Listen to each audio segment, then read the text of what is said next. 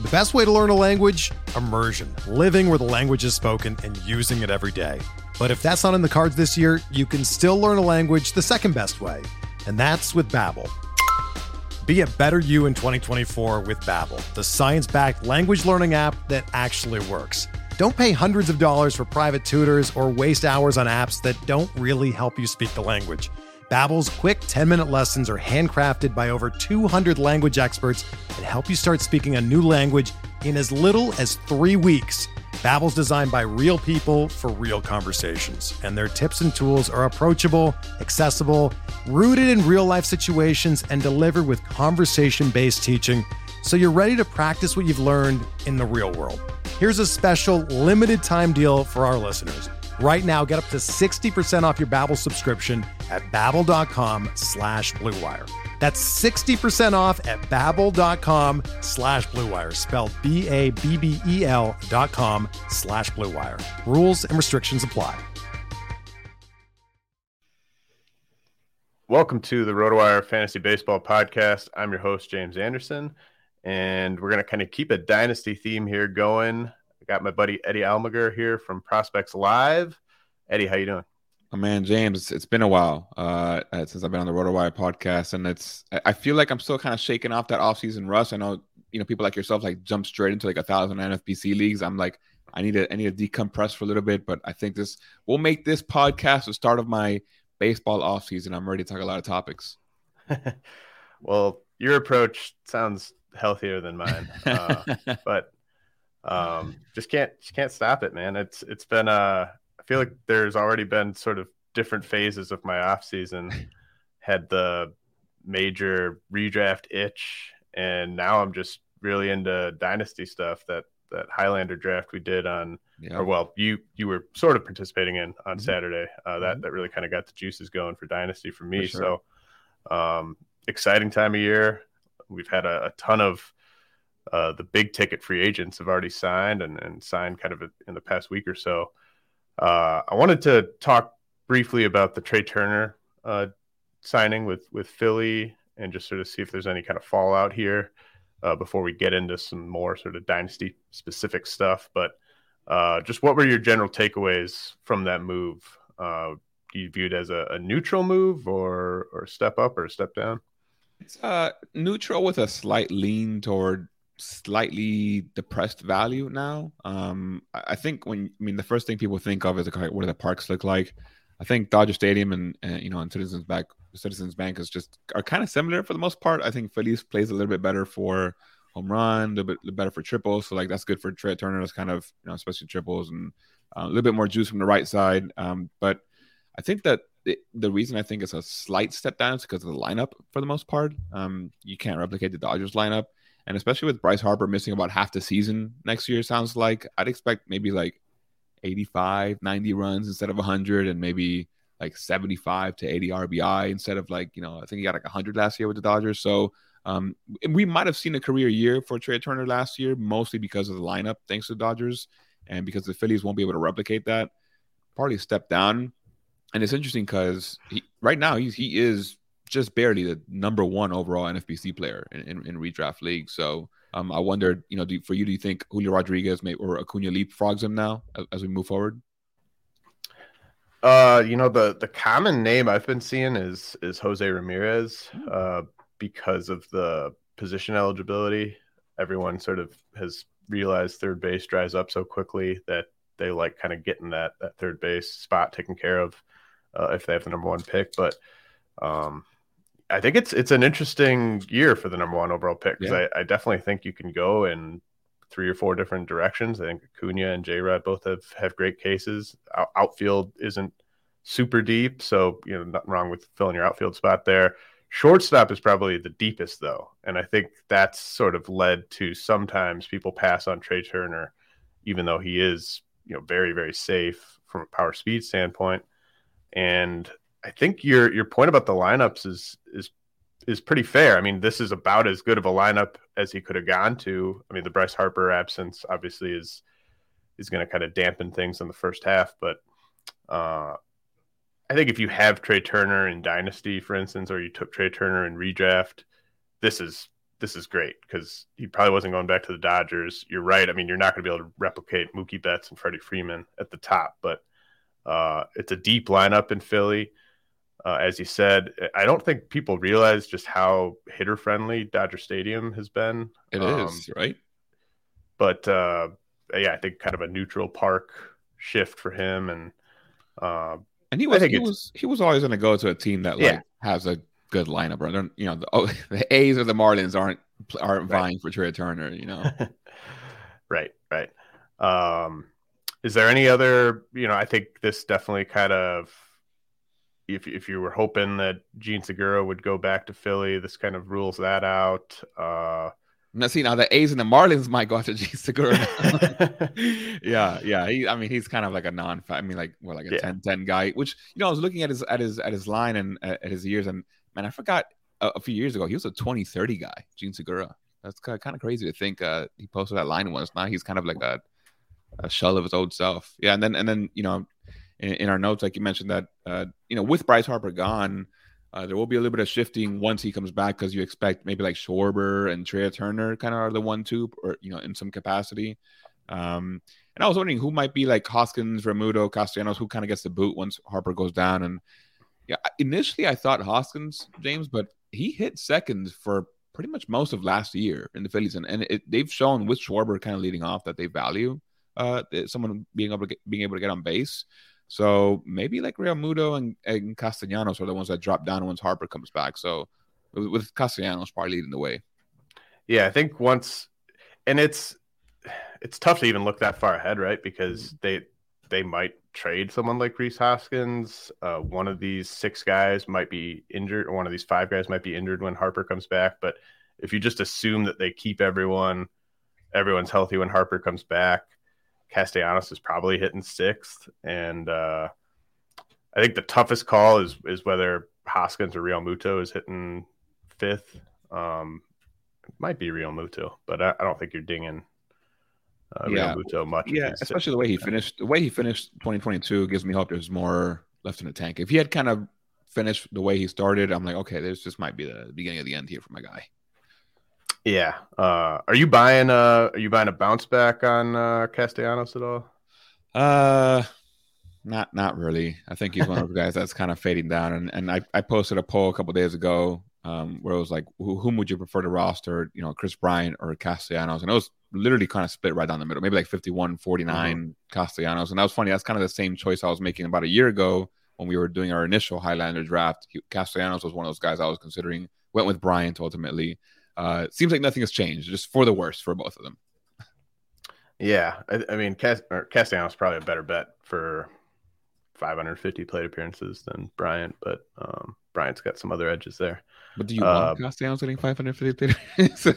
Oh, well, yeah, he's got to be a compiler, I mean, you need him playing as much as possible. What are your thoughts? I have no idea what your thoughts are on this player, but Bryson Stott, I was sort of very low on him, I think, relative to most people when he was a prospect like this time last year.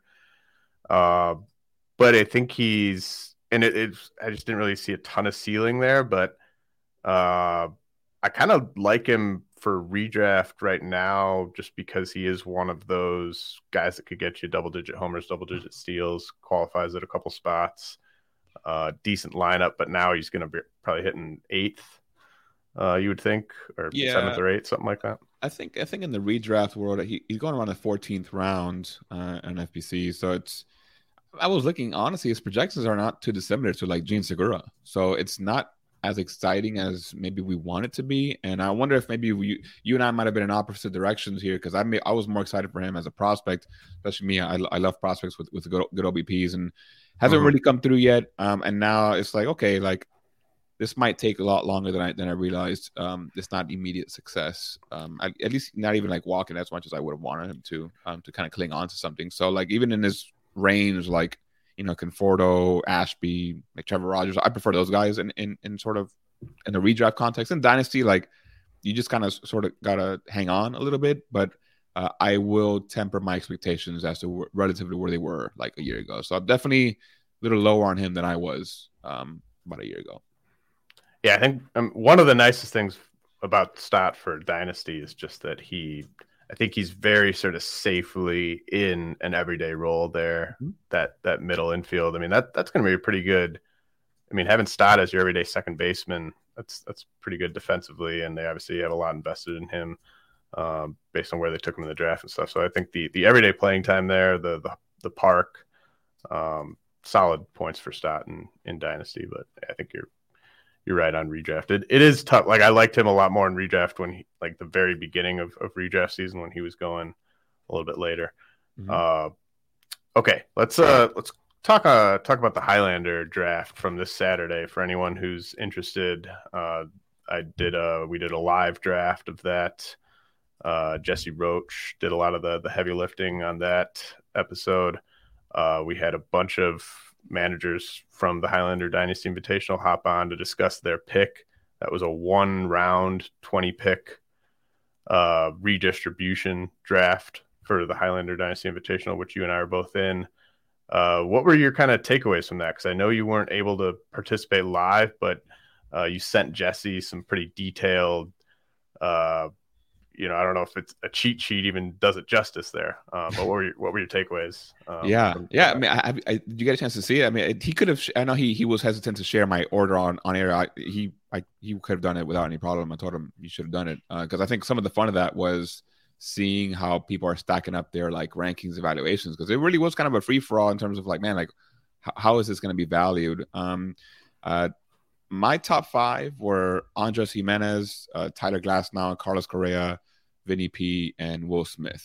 I was hoping at least maybe one of those would squeak on by. Maybe Correa, maybe Will Smith because the catcher, but ultimately ended up with Chris Bryant, who was 10th on my initial list. I picked 11th. So, I mean, it's kind of man, it is what it is. It's fine. It's fine with me. Right.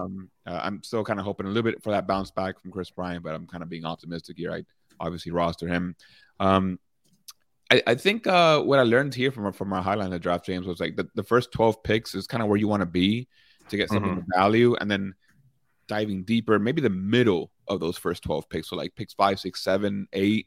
That's where you kind of want to be, because you can appropriately plan to take someone who falls, but if not, you usually have like the guy you want at that point. And I think there were only a couple surprises for me. One was Anthony Volpe being selected off of Cross's list, by Alex Sanchez, and I was like, wow, like you had Glasnow, Andres Gimenez, and Christian Javier to choose from, and like you go with Volpe, and it makes sense. Like, I looked at Alex Sanchez's team afterwards, and he's definitely skewing very young. I mean, he traded for Ali De La Cruz, and he's obviously playing to kind of have a young core. But to me, I had Andres Gimenez ranked first. That would have been my choice right there. So Eric got lucky. I guess he must have paid off Alex before the draft to take that. Go ahead. Well, yeah, I'd love to get Cross's take on that, because I think and Alex, I think I just yesterday traded Alex Tristan Casas for Aaron Ashby essentially. So he definitely has a get the young hitters plan that I think makes sense for his roster. But he might have been one of the only people in the league that would have gone Volpe off of that roster. And props to Eric Cross for having a few kind of high demand players there to choose from. But Glasnow was actually my top guy available. And so you had the fact that we each had our top guy available from Cross's roster, different guys, and neither guy got taken. That's interesting. Yeah. I mean, and sorry, Jimenez Glasnow was my 1-2 for the Highlander draft. And yeah, it's Cross. I was looking at his team. Like he still needs a few more pieces, and thankfully none of these guys were spared. I think he kept Dansby Swanson as his third guy, and I maybe would have gone Andres Gimenez, but I mean, that's just the beauty of it. Different valuations for each person. I think Teoscar Hernandez went a little higher than I anticipated. He was maybe more like in my 15 plus range of ranking, but Michael Waterloo, he acknowledged a little bit of homerism for that pick, so I get it. Other than that, there was nothing like that really stood out or surprised me too much. It was definitely a lot of fun. Well, I mean, Drew Wheeler going to Seiya Suzuki, I would have told him like no one would have picked Seiya Suzuki in my opinion, but I know Drew Wheeler has a lot of love, to put it lightly, for Seiya. But yeah, I think my last like 5 picks of the Highlander definitely gets a little dicey. I'm now seeing it's good to know that those picks maybe don't carry a lot of weight now because I mean, Roddy Tellez, CJ Abrams, Ryan Mountcastle, Drew Jones, like nothing earth shattering in my opinion there. So good lesson to take forward as we trade for these Highlander picks moving forward. Definitely I'm glad I hung on to mine. I was tempted to trade it a couple times throughout the season. Not that Chris Bryant's like a thing I'm championing around, but I'm okay with it. By the way, I actually had, before Chris Bryant, I had Framber and Altuve right above him. And those are the 2 guys that went right before me. Okay, so I sniped you. Yeah. You and Jesse. Yeah, Framber was sort of a worst case scenario for me. I definitely had my sights set a little higher there, but can't really complain too much there. It's interesting to me that Jimenez was your top player. The projection systems would agree with you. Steamer says 19 homers, 17 steals, 267 average. I think if he gives you that, he's worth where he's going probably in drafts. And as a 24-year-old who's got that projection, a clear everyday job, I think it makes sense to have him prioritized for Dynasty. I think Chris Vargas maybe mentioned during the live draft that Jimenez was someone that he would have wanted there. What do you see? Is 2022? Can 2022 be Jimenez's almost career-ish year, but him still be a good buy? Do you see room for growth there still? Yes, I mean, if it's cool, we can jump into that Wander Franco poll that I posted. Yeah, let's do it. We're driven by the search for better. But when it comes to hiring, the best way to search for a candidate isn't to search at all. Don't search, match with Indeed. Indeed is your matching and hiring platform with over 350 million global monthly visitors, according to Indeed data, and a matching engine that helps you find quality candidates fast. Ditch the busy work. Use Indeed for scheduling, screening, and messaging so you can connect with candidates faster. Leveraging over 140 million qualifications and preferences every day, Indeed's matching engine is constantly learning from your preferences, so the more you use Indeed, the better it gets. Join more than 3.5 million businesses worldwide that use Indeed to hire great talent fast. And listeners of this show will get a $75 sponsored job credit to get your jobs more visibility at Indeed.com/Blue Wire. Just go to Indeed.com/Blue Wire right now and support our show by saying that you heard about Indeed on this podcast. That's Indeed.com/Blue Wire. Terms and conditions apply. Need to hire? You need Indeed. Another day is here, and you're ready for it. What to wear? Check. Breakfast, lunch, and dinner? Check. Planning for what's next and how to save for it? That's where Bank of America can help. For your financial to-dos, Bank of America has experts ready to help get you closer to your goals. Get started at one of our local financial centers or 24/7 in our mobile banking app. Find a location near you at bankofamerica.com/talktous. What would you like the power to do? Mobile banking requires downloading the app and is only available for select devices. Message and data rates may apply. Bank of America NA, member FDIC. With threats to our nation waiting around every corner, adaptability is more important than ever. When conditions change without notice, quick strategic thinking is crucial. And with obstacles consistently impending, determination is essential in overcoming them. It's this willingness, decisiveness, and resilience that sets Marines apart. With our fighting spirit, we don't just fight battles, we win them. Marines are the constant our nation counts on to fight the unknown. And through adaptable problem solving, we do just that. Learn more at Marines.com. Yeah, so I posted a poll a few days ago, and this is just me curious because we're working on our dynasty list over at Prospects Live. We're going to release a top 1,000 sometime this month. And as part of it, to help kind of curate the list, we're each ranking our top 100 MLB only. And I realized I really like Andres Jimenez to the point where, like, in my first edition, I had him above Wander. And I dropped him a little bit, figured out it was a bit too much. But he's inside my top 30 overall for like MLB only bats, or rather MLB players, so pitchers and bats. And in the poll, it was whom would you rather own, Wander Franco or Andres Jimenez in an OBP dynasty? And Wander Franco took about 80% of the votes, which is not surprising at all. Makes sense. Mm-hmm. And Jimenez is actually a little bit above Wander Franco, like 3 or 4 spots in redraft and NFBC. And I think for Dynasty, it makes sense. Like if you've probably held on to Wander Franco at this point for 3+ years, like you're not going to want to trade him after a lackluster season.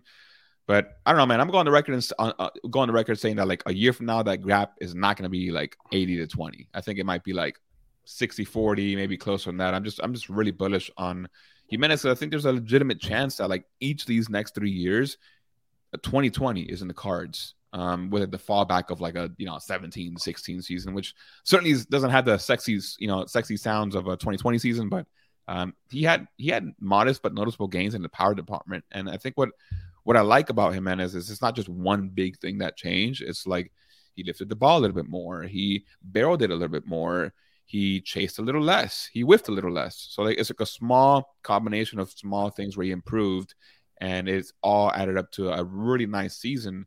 And I think he's a good defender. So like his glove will be in that lineup. And I think he had like fewer than 550 plate appearances last year. So if he gets like 620, 630, he just by factor of volume, I think 2020 is in play, right? So that's kind of why I'm into it. In OBP leagues, I'm buying it like about 340 OBP roughly. In average leagues, I think he's also a boon, 270, 280. So this is the guy I'm chasing quietly but hard in my dynasty leagues. I don't want to kind of show my hand like maybe I am right now to the world in this podcast, but I do like Andres Jimenez a lot. So that's why he was my number one guy in Highlander, and that's why I think the gap is not that big in dynasty. The age is there. I think the production is there. He's not going to leave that lineup because his glove is good. So that's my pitch on Andres. Yeah, no, I find a lot of that compelling. Jimenez right now, I think it's a good time to buy if you are bullish. It's fine to you could call it buying high, but if you think like he's not getting valued by most people like a guy who you can sort of pencil in for around 2020 going forward. I think there's still more risk kind of cooked into his price tag. I mean, if everyone in the redraft community thought he was going to go 2020, his ADP would be around 50, right? So there's definitely enough skeptics out there that he's not being fully priced to kind of the player you're describing. So that all makes sense. I find Wander Franco just to be so fascinating because he has this, he has the pedigree and the name value to sort of, maybe people that don't follow prospects as closely as I do or you guys do at Prospects Live. It's sort of, well, Vlad Guerrero was the number one prospect and the number one international signee. And, you had guys like Soto and Acuna, and like Wander Franco's like the next one of those guys. So obviously you should expect, big gains from him as he, turns 22, turns 23. But I think he's just, what makes him so fascinating is he does not have loud tools, really. It's the hit tool. It's the approach, the like massive, it could be an 80 grade hit tool, right? But power, speed, just nowhere near those other guys we're talking about. Right. And that's my argument. Like, that's why I think it should be a little bit closer than maybe that poll indicated. The thing with Wander Franco is you always have to leave the room for the possibility that one day it's like, you know what, I'll let my strikeout rate climb to like 18-19%, and I'm gonna trade it in for 25 home runs, because like his hit tool is so good that he can honestly make that switch and hit for power if he wanted to. So that can happen at any point, any season. We've seen these kind of small dudes with extremely good hit tools just flip the switch and just turn to power. But yeah, I mean, like if you look at the numbers, like his average exit velocity is not great. Like he doesn't really barrel the ball too much. So it hasn't shown up yet, but again, he's young, but it's not like he's supposed to be adding muscle either. He's kind of already compact with a good build, and he's been that way since before he debuted. But with Wander, it's like you said, James, the counting stats that we kind of find sexy in fantasy just aren't quite there. And I always think back to probably one of the biggest egg in face moments for Prospects Live was when we went and kind of bucked the trend and put Jared Kelenic above Wander Franco in one of our prospect rankings. And obviously that looks really bad in hindsight, but you just had the wrong Mariner. Yeah, the wrong Mariner, right? But I think our argument there was we had gotten numbers back then that like his exit velocity and was not good, and like where's the power coming from Wander Franco? So while our end result was poor in putting Kelenic above Franco, I don't think like we were that far off base as to like, okay, like what's going to be the attraction here to the Wander outside of like hitting 300 plus each season. So what would be because there are people out there that like just do not follow prospects that closely. No, Wander Franco was the number one prospect, and basically just by having that information, they sort of think that there's this upside there that he could break out and reach that this year. What would be a stat line? Like, let's just do batting average, home runs, stolen bases. What would be a sort of high-end stat line that you would sort of say is his kind of realistic ceiling for this upcoming season? Like not 99th percentile outcome, but maybe, 90th, 95th percentile outcome. For 2023 only. Yeah. I would say maybe like, let's call it 22 home runs, call it like 16, 17 steals, hits 315, right?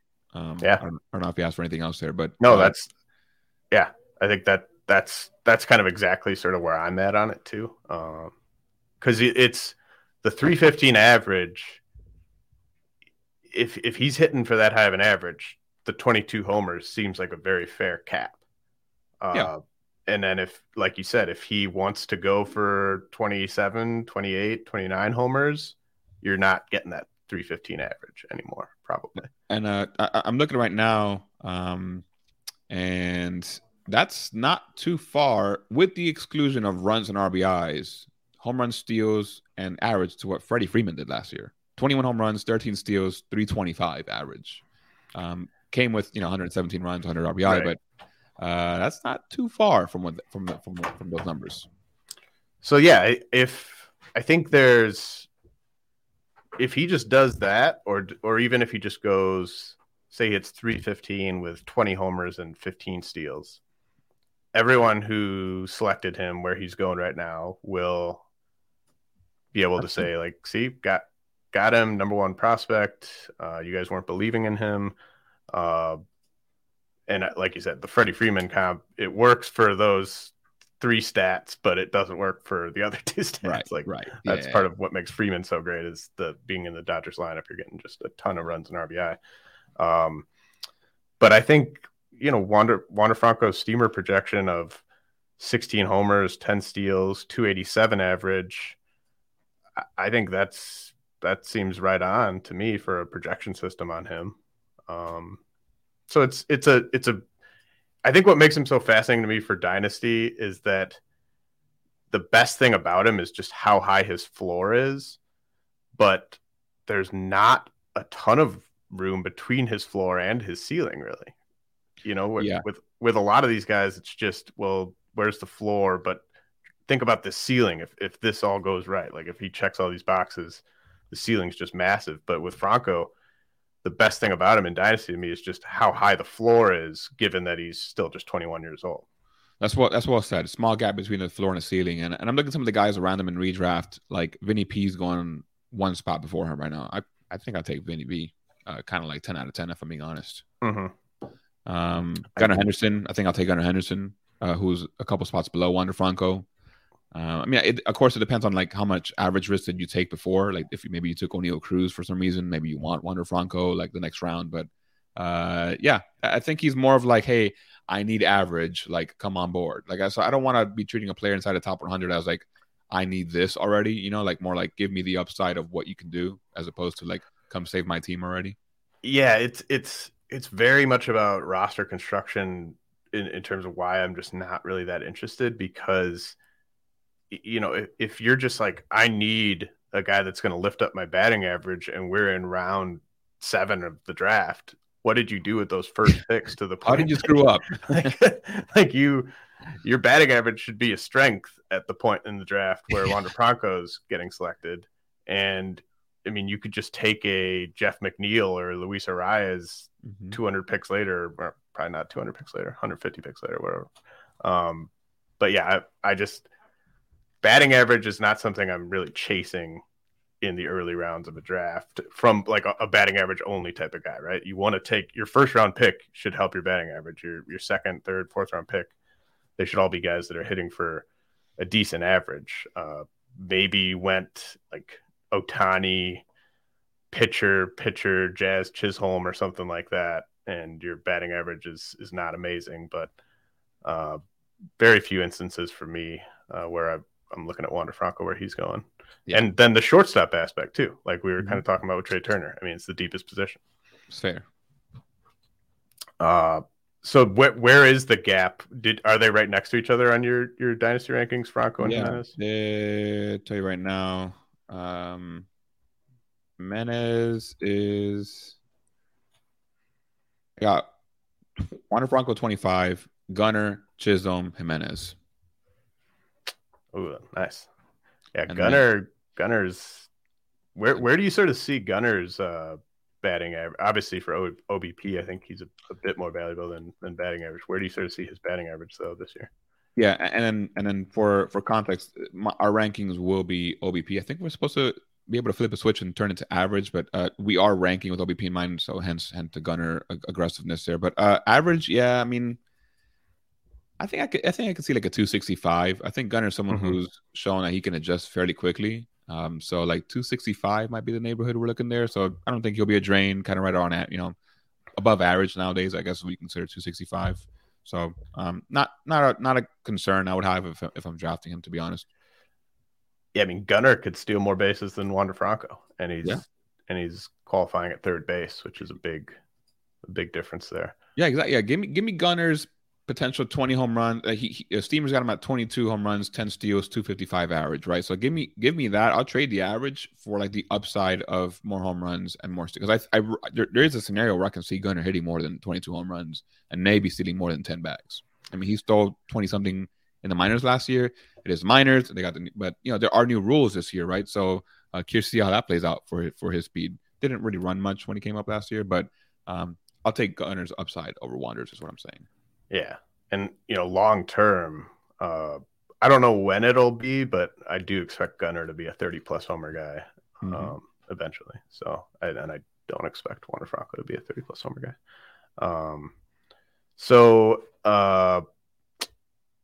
Let's jump into – I asked you to do a little bit of homework here. Really appreciate you taking the time to do that. But I'm going to have you give the listeners 3 players that you think people should be targeting in Dynasty this offseason. And it can be prospects. It could be big leaguers, old big leaguers, young big leaguers. It could be a first-year player draft guy, whatever you want. So why don't you give me your first player that you think people should be targeting in Dynasty this offseason? Andres Jimenez. Well, we'll consider that a bonus. So that's my big leaguer there. We'll go get Andres Jimenez. You heard why already. Some of the people who listened to Prospects Live in the last month and a half or so, we did a somewhat similar podcast, so they may recognize this. Brady House is actually a name that I think people should consider going out to get. So Brady House, he was shut down with back injury in late August. In late June, he went on the IL with a shoulder injury, and like in May, he got an injury that I dug, and I didn't find out what happened to him in May, but he left. Like he stopped playing for a bit. Before that May injury in 2022, Brady House hit 326, 408, 449. After that, rest of the year, 230, 303, 299. So, but one of the things I'll be referencing, James, in this list is part of our Prospects Live Patreon. We have what we call our data-driven rankings. And with the help of Tyrion Alexander, we basically have different on a 20 to 80 scale, we ranked average EV, 90th exit velocity, zone contact rate, chase rate, WOBA, xWOBA for pretty much every single minor leaguer. Like, this is stuff that isn't public, available to the public. You can't find it on Fangraphs. So you'll hear me reference that.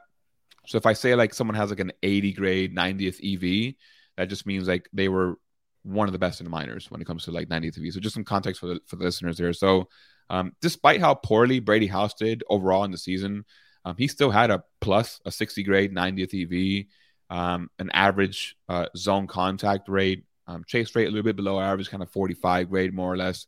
But I think the important thing to keep in mind is if you have a player who's hitting the ball hard and he's making contact in the zone, those are the two biggest factors to me right now to success in minors. So if you compare, this is kind of an eye-opening for me when I looked into this, 2021 versus 2022 power for Brady House.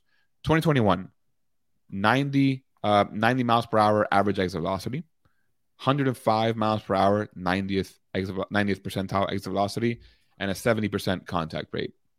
2022, 82 average exit velocity, 82 miles per hour. So dropping down from 90 to 82, dropping down from 105 90th exit velocity to 101, but still maintain that 70% contact rate. So to me, this is someone that just screams like, hey, like this was all injury that kind of screwed up your year. I think the upside of a 30 home run bat is still easily there with like an 825 OPS. He's supposed to be healthy for spring, but I mean, I will acknowledge I'm not a fool. Like, injury concerns are now like a real risk with Brady House. But I think he ended up around like 99 or 100 in our Prospects Live October Top 500 update. And I was a little bit higher on him than that. So for me, Brady House, someone that I would go out and grab. I think the upside is still there, especially when he was drafted. He performed really well last year. Kind of the helium really went really quickly for him. So that's my first name, James. Brady House. I think injuries really dinged him up. And we've seen the power. It just sapped it last year because of it. Yeah, I really like the call on Brady House because you have to dig beneath the surface stats from last year to kind of get the full picture, as you were saying. I mean, he was someone who I think I want to say I entered the year with him kind of in like around 75th overall or so on the prospect rankings. And then after he just got off to that awesome start, I bumped him way up, probably top 40 or so. And he deserved it based on what he was doing at single A before the injuries. And so now he's been out of sight, out of mind. He played long enough through whatever was ailing him, back injury, whatever. He played through it to the point that he kind of tanked his numbers a little bit. So now you have that slash line and that isolated power and the strikeouts and walks. It looks like it was just kind of a mediocre season for Brady House at single A. But like you said, when he was healthy, he was playing like the super high pedigree high school shortstop that he was entering the draft. So I love that call. Yeah. It's just, to me, I think this is an easy buy low in Dynasty. I mean, you want to sometimes target players that something was obviously wrong with them. Here was the injury, and like the pedigree has been high. So this is a chance to maybe buy in. If it works, then I mean, I guarantee the price you pay right now is going to look silly, if he does well. And if it doesn't work, then then you shouldn't have been paying that much to begin with. Yeah, and he's an especially appealing target if you are a rebuilder, and if you're lucky enough for House to be on the roster of a contender, because he is 3 years away probably. And so if you're a rebuilder, I love the idea of trying to buy low on him this offseason. All right, who's your second player that people should be going after this winter in Dynasty Leagues? This is absolutely no surprise coming from a Prospects Live person. Coby Mayo, I think is a name that I'm not going to quit. He was someone who we were pretty aggressive with in the first half of 2022 on our top 500. He was like top 35. Finally relented a little bit because I finally dropped him a little bit. I think he ended up 49 in October. And I think it's kind of like a tale of two halves here for Coby Mayo. And in his high A debut, he had great power, slugged almost 500. We have our Robo Scout tool and Patreon, and he ranked 84 for his Robo score, which is pretty strong. It's on a scale of 1 to 100. And then he kind of got the bump to AA Not great, 250, 331, 398. So the power kind of left him. But what I like about Coby Mayo is that he makes more contact than you might realize given the average. And again, shout out to Tyrion Alexander, who released an article about best fastball hitters a few weeks ago on our main site. Coby Mayo has a 91% contact rate with a 41% hard hit rate in the upper zone against fastballs, and that's the best in all of the minor leagues of that combo. Like, no one hit the ball harder with that much contact in the top zone against fastball than Coby Mayo did. And to me, he just crushes flat fastballs. So and that's fastballs with like a induced vertical break of like 18 inches or more. And that just means he's built for today's game. Pitchers are throwing at the top of the zone with their flat fastballs, and Coby Mayo eats those up.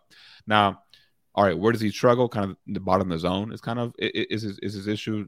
Pitches, breakers and stuff. He doesn't really perform well, but he knows how to lay off them, right? So going back to those data-driven rankings and that 20 to 80 scale I mentioned before, 60 grade, in his 90th exit velocity.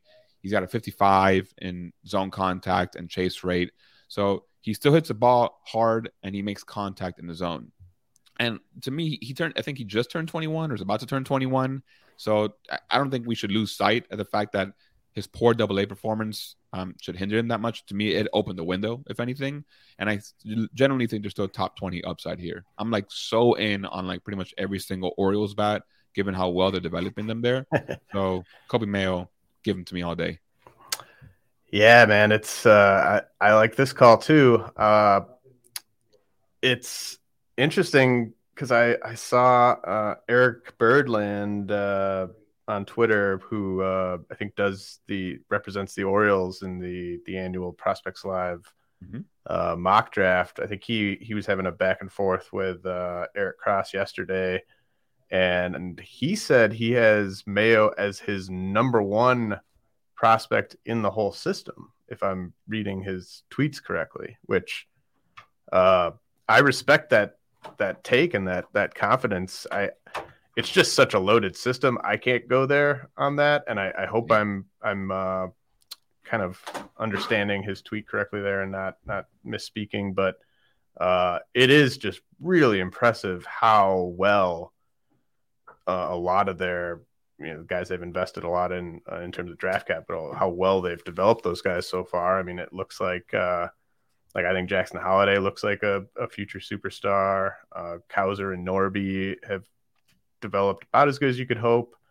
They look close to helping out, and Mayo is sort of a forgotten man, and you can look at and his stats don't jump in the upper levels the way that Norby's and Cowser's do, but you have to remember this is the prep bat, and those guys were the college bats, and they pushed him really aggressively last year. I think many orgs would have just left him at high A probably, but I do like that call quite a bit because it's always nice to trade for a player when at the last level they were at, there's some kind of uninspiring statistics.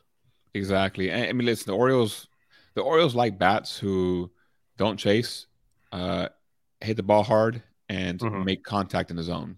So, like, that's kind of like the common thread between a lot of their prospects once you kind of look at it. And Coby Mayo does all three, right? So he doesn't chase, he hits the ball hard, and he makes contact in the zone. So it reminds me a little bit, and I'm not saying he'll turn into Gunnar, but it reminds me just Gunnar Henderson. I think, what was it, 2021? There was a point where like we were high on him, and then he really struggled. And we're like, damn, like Gunnar Henderson we planted our flag on him hard in early 2021, and he's kind of letting us down a little bit here. And then he just turned around big time. So to me, this is like Coby Mayo. Like he's right now where Gunnar is, like where people are kind of down on him a little bit. Yep. And I think there's a big future coming. So to me, Coby Mayo, another name you should be trading for. Yeah, that's a great call, or great callback to when Gunnar did kind of have that one lean stretch. What's your prediction for? Because we're talking about all these O's guys, and a lot of them are close. What's your prediction for sort of let's say 2024 pre-arrival of Jackson Holliday? Who is their everyday second baseman? Who's their everyday shortstop? Who's their everyday third baseman? I think Gunnar stays at third. He's a really, really great defender at third. So I think he sticks there. That leaves basically Norby. I think Norby probably comes up, and then he becomes a second baseman. As for shortstop, it's kind of, you got Mayo, Westberg, and Ortiz. Westberg. Now you got me thinking, because Westberg isn't the greatest defender. He might shift to a little bit of a utility role. I like the bat, and I actually like the bat a lot. But I think because they're kind of stacked up, like Gunnar can be a shortstop. He's a better third baseman though. So like I'm thinking logically, like they maybe want the glove where it's best, but then maybe you think if Gunnar can man short, they maybe take that trade off and maybe put like Westberg at third and like move him around a little bit. So yeah, you do have Ortiz. I feel like you know more about Ortiz than I do, James. I know you're a little bit higher on him. I like him as well, but 2024, man. Well, probably one of Ortiz or Westberg ends up in a utility role. And then I guess what I was sort of getting at is like, is Mayo going to end up at first base / DH for them? I could see that. I mean, I could see that. I mean, because they'll still have some. I wonder if Santana will be still under contract. He might be on the tail end. He might not be on like the next great Orioles team. They'll probably flip him before he hits free agency, I would guess. Okay, so we've got, loving both these calls so far. We got Brady House with the Nats. We got Kobe Mayo with the Orioles. Who is the third player that people should go out and get this offseason in Dynasty? I'll throw out an FYPD name. Nothing crazy here. I just kind of want to maybe push up his ADP a little bit more here. Dalton Rushing from the Dodgers catcher. Fantastic debut. Nice little voice crack there.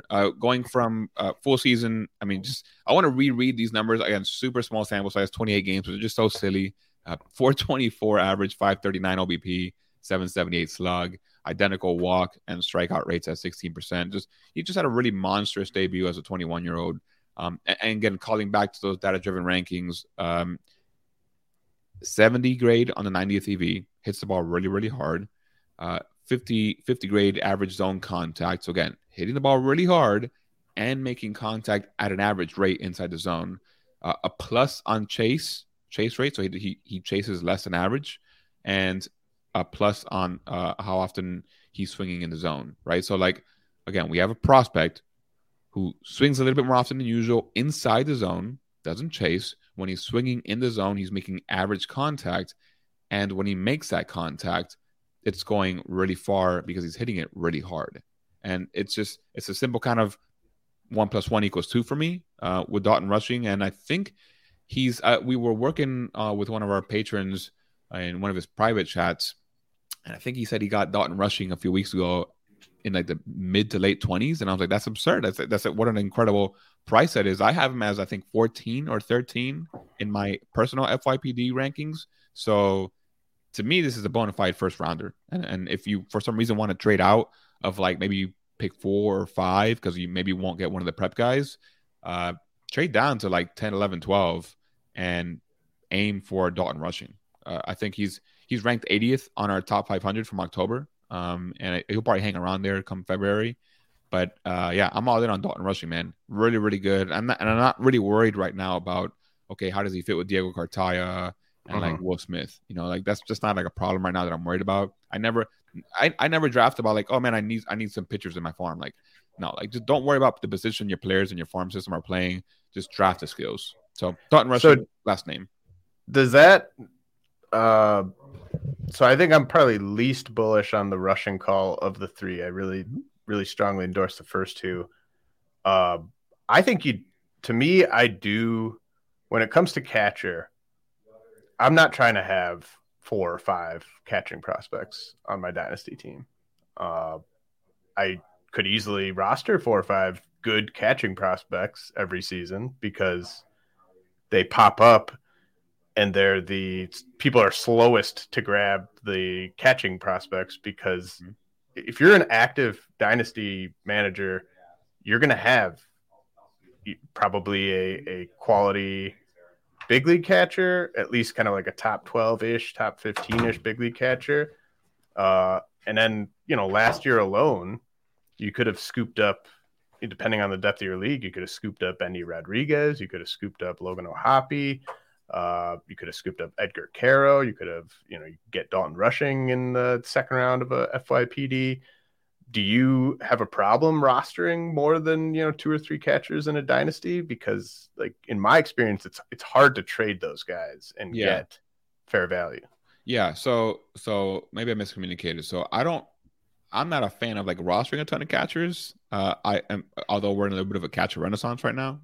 But what I meant was within the Dodgers org, like yes. I'm not worried about like how like Cartaya versus Rushing is going to shake out, So, but yeah, like as principle, I mean, listen, I hate catching. I hate catchers, right? So I don't like catching prospects, but I do acknowledge that tide has shifted a little bit over the last 2 to 3 years. No, I'm not trying to roster 4 or 5 guys. And like if I have a good one, like I have Diego Cartaya and like Tyler Soderstrom in one league. And now Soderstrom probably not going to be a catcher, more than likely not. Right. But yeah. I'm like, okay, I got Cartaya. I'm good. Like I don't really need I'm not trying to seek Dalton Rushing in that league. I'm not trying to seek Logan O'Hoppe in that league right now. So yeah, I agree with you that when it comes to how many catchers you roster, I mean, keep it to 1 or 2 for the most part. And if you got a surefire catcher, then you can forget about that position for a while. Yeah, and it obviously depends, if you're starting 2 catchers, maybe you want 2 ones you can roll out with confidence that are in the majors, and then maybe you have room for a third who's a high-end, high-upside prospect. But once if you're like, I think I'm in one dynasty league where I have, like, I just picked up enough good catchers to the fact that I do have like 4 now, and you just can't get anything in trade when someone looks at your roster and sees that you have 4 of the top 18 dynasty catchers. You're just not going to get a ton when you try to move those guys. So they just become sweeteners in trades at that point, right? And I mentioned this on the Saturday podcast, but I do think with this catcher renaissance that we're seeing, especially, I know that there's probably people that play in 15-team 1 catcher dynasty leagues. I think there's going to be a point, if we're not already there, where starting one of your catchers in a util spot is going to eventually start making sense if enough of these catching prospects kind of perform at the level that we think they will. There's just going to be situations, I think, in dynasty leagues where it's a viable move to be starting 2 catchers even in 1 catcher leagues, just because there is such kind of an influx of talent at that position. That's fair, and I hope I never to be doing that. Yeah, I know. It doesn't sound fun. All right. Now let's get to the 3 players on the flip side that you think people should either be sort of trading or fading. If we're talking about a first-year player draft or a startup dynasty draft, fading and then trading for established leagues and stuff like that. So who is the first player that you would be advising people to kind of be shopping or staying away from this offseason? This one's always a little tough because, right, the way I look at it, you ask me, like, who are some players you want to be buying? I just open my dynasty leagues. I'm like, yeah, like, I'm glad I own this guy. Like, you should go get him. But like, you don't want to look at your team like, man, this guy sucks. I wish I could get rid of him, right? So, but I did do that with one of them, and that's Giancarlo Stanton in our Highlander draft. So,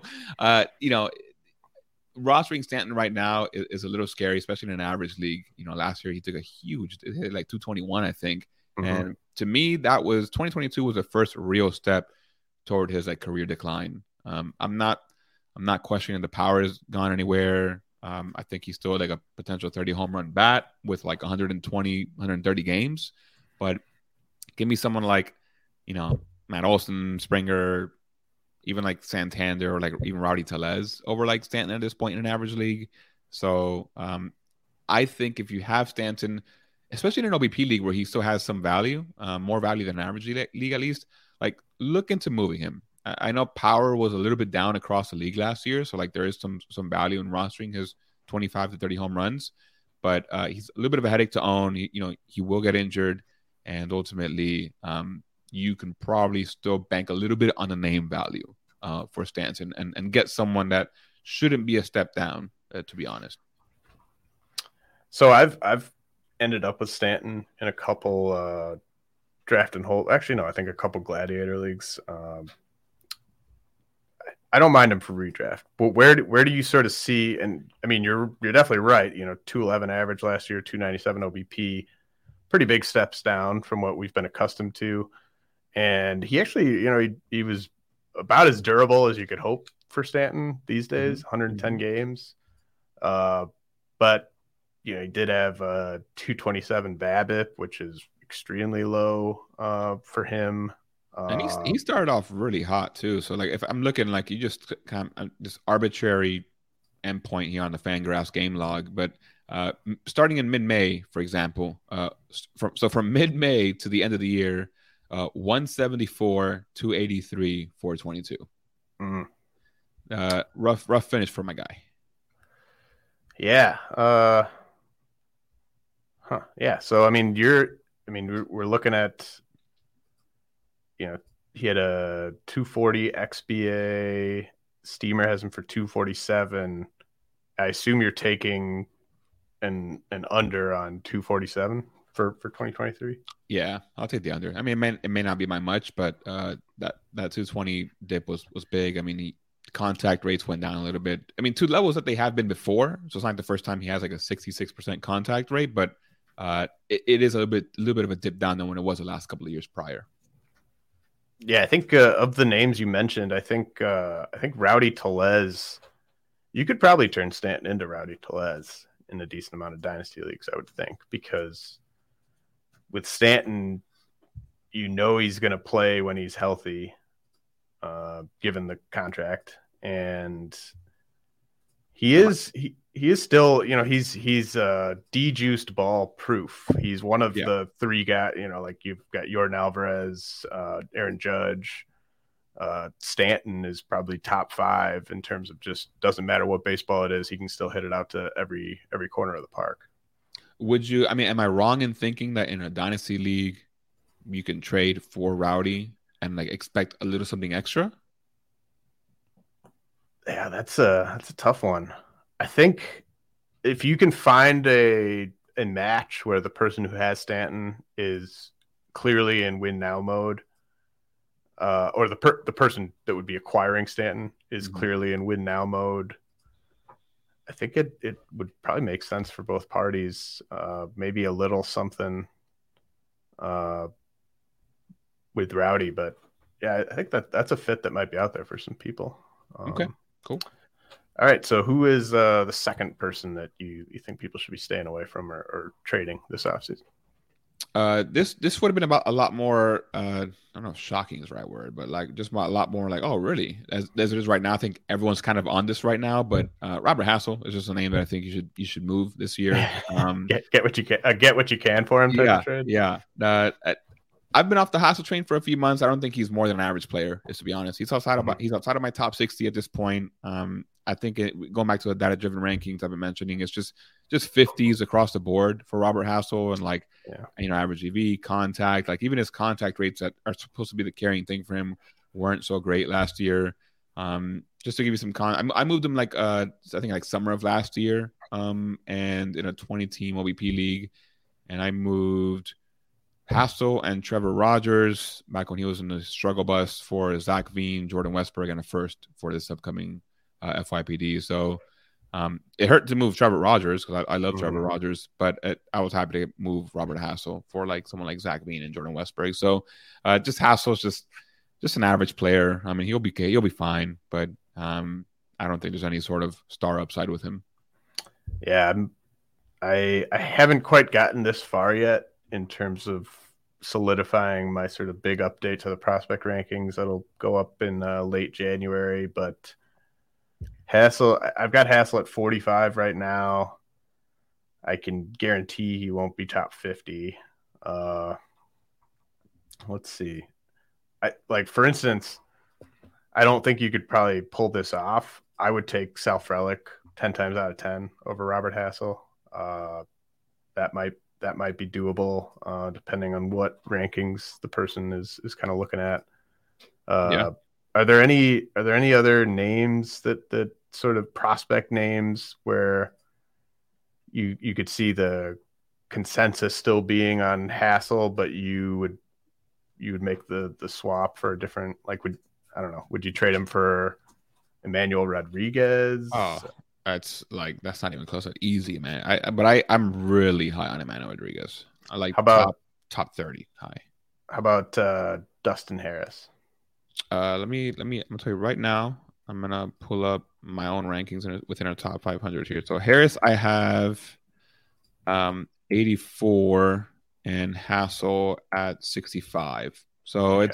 it's close. I might take Harris at that point. Here's some names I personally have above Hassel. Sure. Yeah. Let me see, Tanner Bybee. I have above Hassel. I have Costa Montgomery.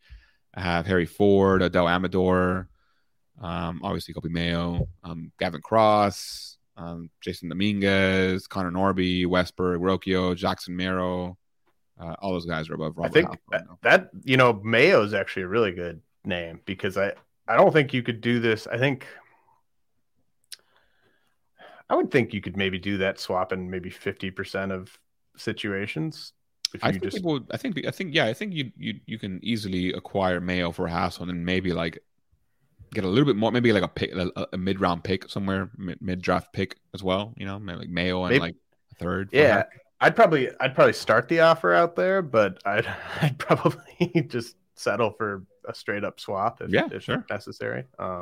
But that's a good sort of range of players and a good list of players out there for people that want to. And nobody wants to sell low, but you kind of look at Hassel. I mean, I suppose he could have a rebound next season after like a full off season to kind of get accustomed to his new team. But I mean that run he had at high A with the Padres last year is doing a lot of the lifting in terms of if you want to be high on Robert Hassel, because it's I in that same league where I traded him away that year prior, I traded for Robert Hassel. I think it was pretty much, I mean, if I'm maybe remembering, I think it was literally just I moved Robbie Ray for Robert Hassel, and when I was kind of like tearing down a little bit, and I was like, oh hell yeah, like I got Robert Hassel. I remember being excited, so like, and now it's like, well, I moved him for what I could.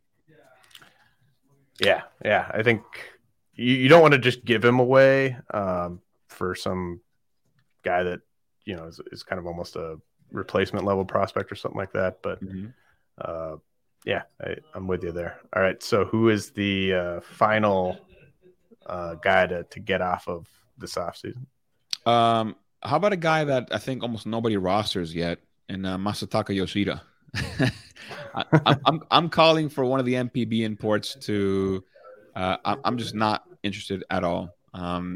This is anyone not familiar, coming over from the MPB. He's an outfielder, lefty bat, 28 years old. I think he'll be 29 next year.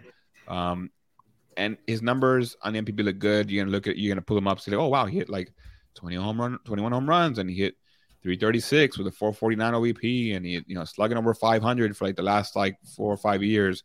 But to me, this is someone who he's going to come over. He's going to have an excellent average. I think the bat to ball ability is truly excellent. But everything else, to me, is just going to be lackluster. And we're going to be looking at someone who maybe hits like 280, 290, and has less than 15 home runs and doesn't run too much. So we've talked a little earlier about some of the guys that's just not really interesting to me at this point. Give me some of the upside. And he's more of a guy that you pick up to fill a need at this point. So I don't have him ranked quite yet in my next dynasty update, or rather prospect only update, but I expect he'll be outside the top 100. And I know he's a ready-made big leaguer, but I just think the upside isn't there for Yoshida. So if you happen to roster him, consider moving him before like we see the performance come the regular season. I've officially pumped the brake, James, on some of these imports. I was definitely in on. Oh man, I'm blanking. Who was the one last year that came in? It was Seiya, but was there someone else? I forgot.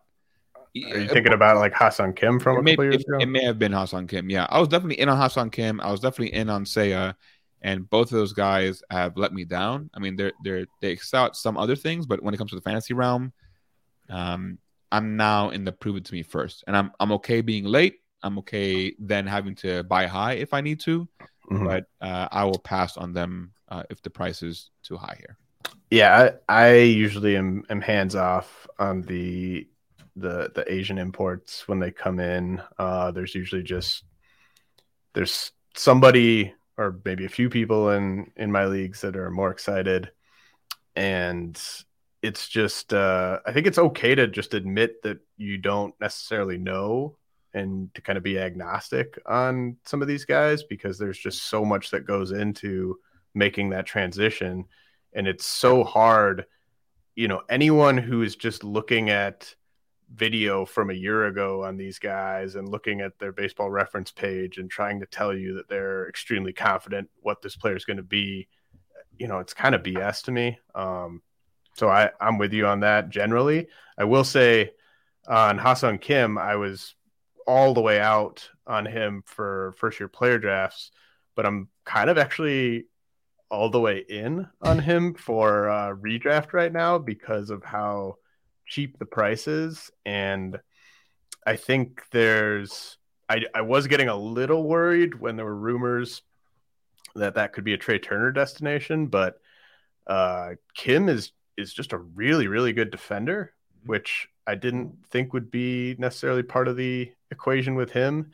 And if you project full-time playing time for Kim this year, he gets to double-digit homers, double-digit steals pretty easily. And he's got a pretty nice duo of shortstop and third base eligibility.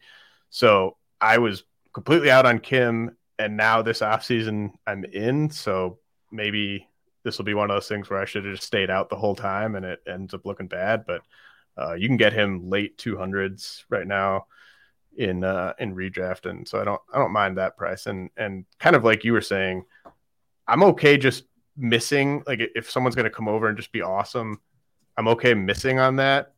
But just because you're low on one of these guys when they come over doesn't mean you can't get back in once you see something. I mean, kind of same thing with Seiya Suzuki. I wasn't really on him last year, but I thought he was impressive when I saw him play in 2022, and he's definitely going to hit in the middle of that lineup. So I think you can kind of adjust on the fly, but I don't really like buying in kind of blind on these guys.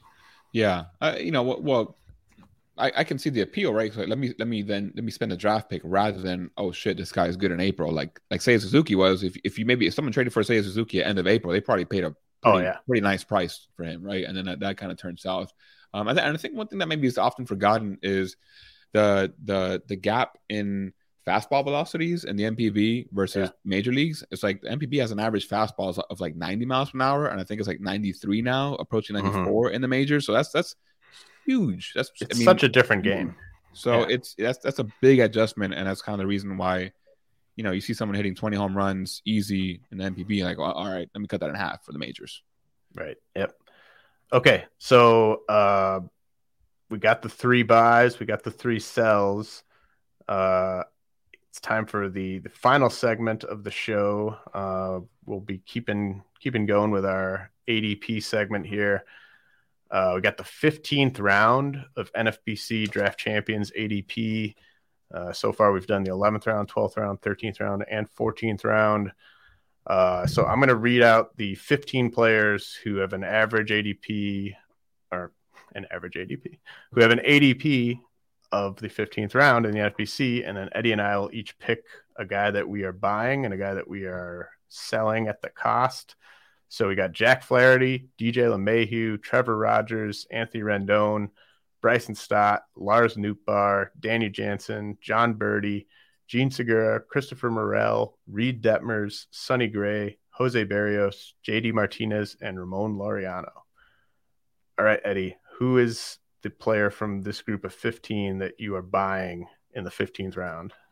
I was between 2 names here. I'll go one, and then after you reveal your second name, maybe I'll toss a third one if you will pick by you. I'll go with Lars Nootbaar here for the buy here.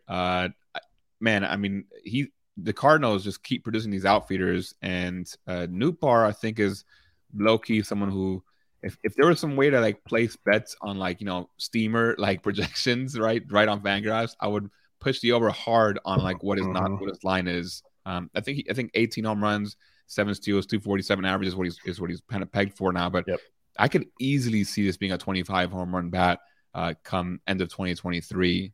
He's someone that, if you remember, like there was a big article on him from Driveline earlier this year, of how he went there and he improved his swing speed. And swing speed is something that I don't know a lot of people realize is so impactful to your impact at the plate. And just because it's one of like the last frontiers of stuff we don't have like data on, at least on the public side.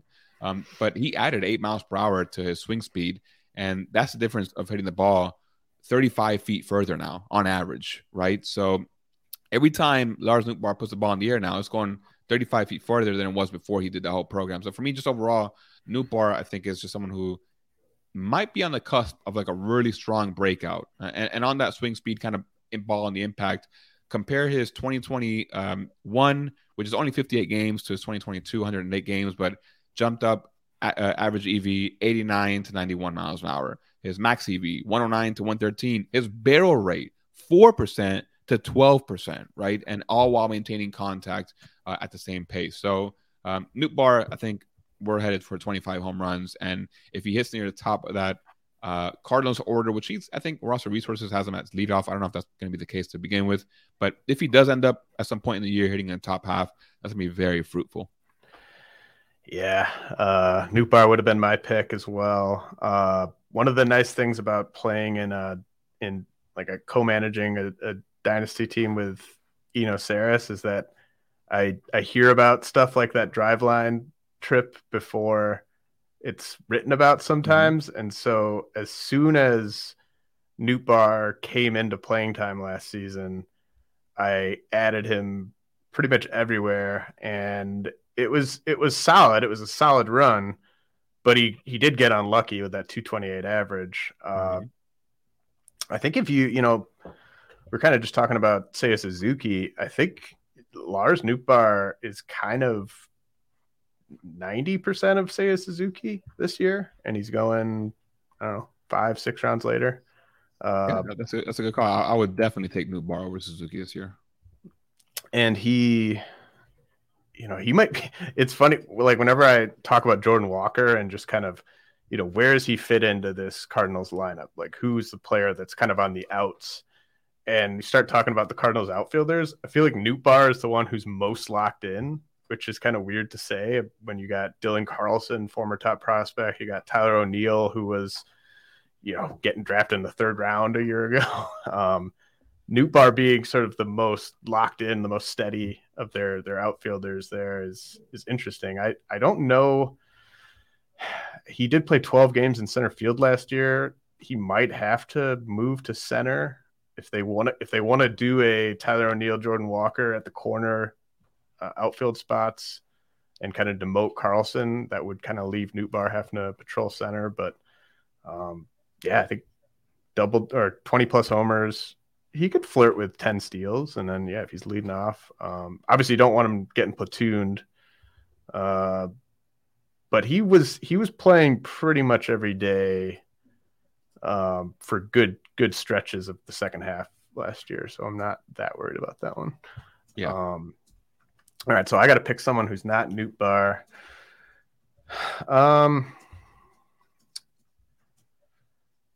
So of these 15 players, the ones who I have shares of so far are Trevor Rogers, Bryson Stott, Nootbaar, Danny Jansen. Okay, so I'm down to Danny Jansen and Sonny Gray here. I'm going to say Sonny Gray. I know that he's not a good bet to get you much more than like 140, 150 innings. But he was excellent last season when he did pitch, and I think he finished quite strong in this range, this kind of caliber pitcher here. There's no real sure things. Like I think that he's about as safe as any pitcher that you're going to be able to get from the 15th round on, from just how they will perform when they're healthy standpoint. And I think it's an okay team context for getting wins. I think if you get more than 140 innings, it's a nice profit. And even if you just get 130, 140, I think it's fine. So I've been ending up with a decent amount of Sonny Gray in the middle rounds. Trevor Rogers would have been my second pick. Okay. He's someone that I like, so we're simpatico there. I'm kind of surprised you didn't go with your boy Reed Detmers. I thought it was a slam dunk. Well, I love Detmers. I almost mentioned him. So the reason I didn't go with Rogers is just I think you got to expect kind of like 7 wins, something like that. Yeah, true. So tough to only get 6, 7, 8 wins from a pitcher you're taking this high. I do think he bounces back in a big way. So I do have some Rogers, and then I do have some Detmers. I hate the fact that you're probably not getting any 2-start weeks out of him. Fair. Yeah. That's kind of the knock I have on the Angels pitchers, even the ones I like. But this is a fine round to get sort of SP4, SP5 guys. So yeah, I co-sign going after those guys as well, but I like Gray a little bit more. All right. Who is the guy that you're fading from these 15? This is a super easy call for me. It's DJ LeMahieu. You know, I get it. Maybe he hits like 270, but like you're getting 10 home runs, maybe. Playing time might not be there the full way. He's not going to steal you anything. This is like about as empty as it comes, to be honest. And it's not even like empty batting average, because like it's like the batting average is not that great either. So this is a simple like, what are you actually giving me here? So DJ LeMahieu, 34, easy call. I just dude's on the decline. Yeah, I totally get that. Yeah, you just don't. I mean, if he's only playing 3-4 days a week, he's basically unusable. Yeah. So I've got a few guys to choose from here. Actually, a few guys I'm just completely out on. It's just like uninspiring guys, right? John Birdie, Gene Segura. Yeah, like, I mean, it's just the guys are like, do I really want to pick these dudes? Yeah. Okay. I want to talk junk about a bunch of these guys. I think I'm gonna. All right. I think I'm gonna say John Birdie. I do want to. I'm out on Flaherty. I'm out on Rendon. I'm out on Laureano, but I'll go with Birdie here because you're taking him for one stat, and it's the stolen bases. But do we know that he is playing every day out of spring training? And if he opens the year in a utility role, how long are you holding him for these steals? And then if you took John Birdie in the 15th round, trying to get 25, 30, 35 steals, how does that impact how you drafted the rest of your team? Because if you're taking him there, you need those steals. And does that mean you're not chasing speed later because you're banking on the 30 steals you have from Birdie? I don't like it. It's throwing a wrench into your whole build. It's great. It's great when you can add him off waivers and get those steals that way. But I think taking him in the 15th round is just a huge mess. Yeah, and you got to also consider, like, with the changes to the bases and how the pickoffs next year, like if steals as a whole increase, it therefore makes John Birdie's value decrease a little bit, because by just nature of things, like more guys will be stealing bases, therefore you don't have to rely as much on those single category ones after. Yeah, I think that's sort of. I'm very hesitant to make any sort of predictions about how the stolen base rules impact stuff, but my guess would be that it helps the guys kind of in the middle. Like it helps it helps Vlad Guerrero get to 15 steals, or helps Freddie Freeman get to 18 steals or something like that, versus it helping John Birdie get to 50 steals. And there was also man, I'll never forget it. Shout out to Rob Silver. Good follow on Twitter. Very smart dude. I think for RotoWire, one of the RotoWire magazines 2 or 3 years ago, James, and I never forgot it. It was an article where it was like the cost of taking those speed only guys and how that impacts the rest of your categories more than you realize. So like it really brings down like your home run, your ability to compete in home runs in the top 3 and RBIs, etc. So I've always had that in the back of my head when you think speed only guys. So yeah, I like the birdie call, and we confirmed that you hate the Marlins with Rogers and Birdie there. So. Oh man. Okay. Yeah, that was a great article by Rob. And I mean, he came on the pod last off season and was dead on about fading Miles Straw. And I think I made a pro, or not a take Straw, but I'm not crossing him off my list. I think there's a time and a place to take Straw, and Rob was of course dead on with that call. Hey, Miles Straw versus Tommy Edman was a conversation last offseason. Believe it or not. The Tommy Edman slander will not stop. It just won't stop. All right, Eddie, why don't you let people know what we can be looking for from Prospects Live Patreon here in the coming weeks? Yeah, man. Plenty of items here. Appreciate you giving me the chance to spotlight it here on the Prospects Live Patreon. So just kind of for those not familiar, prospectslive.com, the main site, very heavy on MLB draft, very heavy on just like analytical prospect articles. The Patreon side of things, that's where we do all the fantasy stuff. And it's frankly, to be honest, it's what helps us pay the rest of the staff at large, right? So that's where kind of pretty much most of our money generation comes in. So appreciate any support from current patrons. I'm sure I know there's crossover here, James, and any maybe future new ones. But this month we have the top 1,000 dynasty list dropping. This is something that I've been promising for like over a year and a half now, and we're finally making good on it. It's combining minor leaguers and major leaguers, top 1,000, and this is being spearheaded by Jordan Rosenblum. He's using a lot of formulas, a lot of statistics, a lot of math to help create a foundation, and then we as a team, me, Dylan White, Drew Wheeler, Matt Thompson, come in and then help mold it, a little bit ourselves. That's a big offering for this year, or for this month rather. Next month, top 100 FYPD ranking, top 500 update prospects in February. And if you missed it, last month we released the data-driven rankings by Tyrion Alexander, where it's data that's not public. Again, we don't have the specific numbers to show you, but we do have that 20 to 80 scale. So extremely, extremely useful. There's some names on there, especially younger names that you have not heard about that you don't want to have on your watch list heading into 2023. We have the batter comp tool by Dylan White. Really cool tool where you can kind of plug in a player's name, his season, and see who are some people historically, like dating back to 2008, that mirror what this prospect is doing. And finally, we are in the middle of the top 30 reports being released. These are the scouting reports, not fantasy driven. They're like full on, like kind of, quote unquote, real life baseball. That's being spearheaded by Jake Kearns, our scouting director. We released all of the AL West. We're wrapping up the NL West right now. You can find the top 10 for free on the main site. And if you want the full 30 reports for each team, that's at the $5 level at our Patreon. So a lot of stuff. A lot of content. We try to give you the most bang for your buck as possible. And this is where you kind of insert the cliche quote about the cost of a Starbucks coffee per month.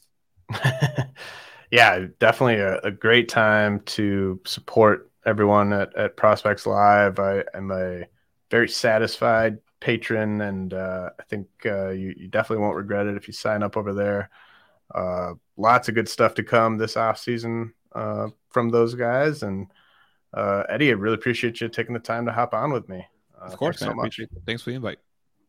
Okay. I'm going to be taking next week off from the pod, but I think Todd Zola, Lord Zola, is going to hop in and pinch hit for me. So look for that next week.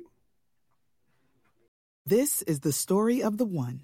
As head of maintenance at a concert hall, he knows the show must always go on. That's why he works behind the scenes, ensuring every light is working, the HVAC is humming, and his facility shines. With Grainger's supplies and solutions for every challenge he faces, plus 24/7 customer support, his venue never misses a beat.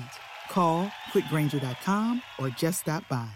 Grainger, for the ones who get it done.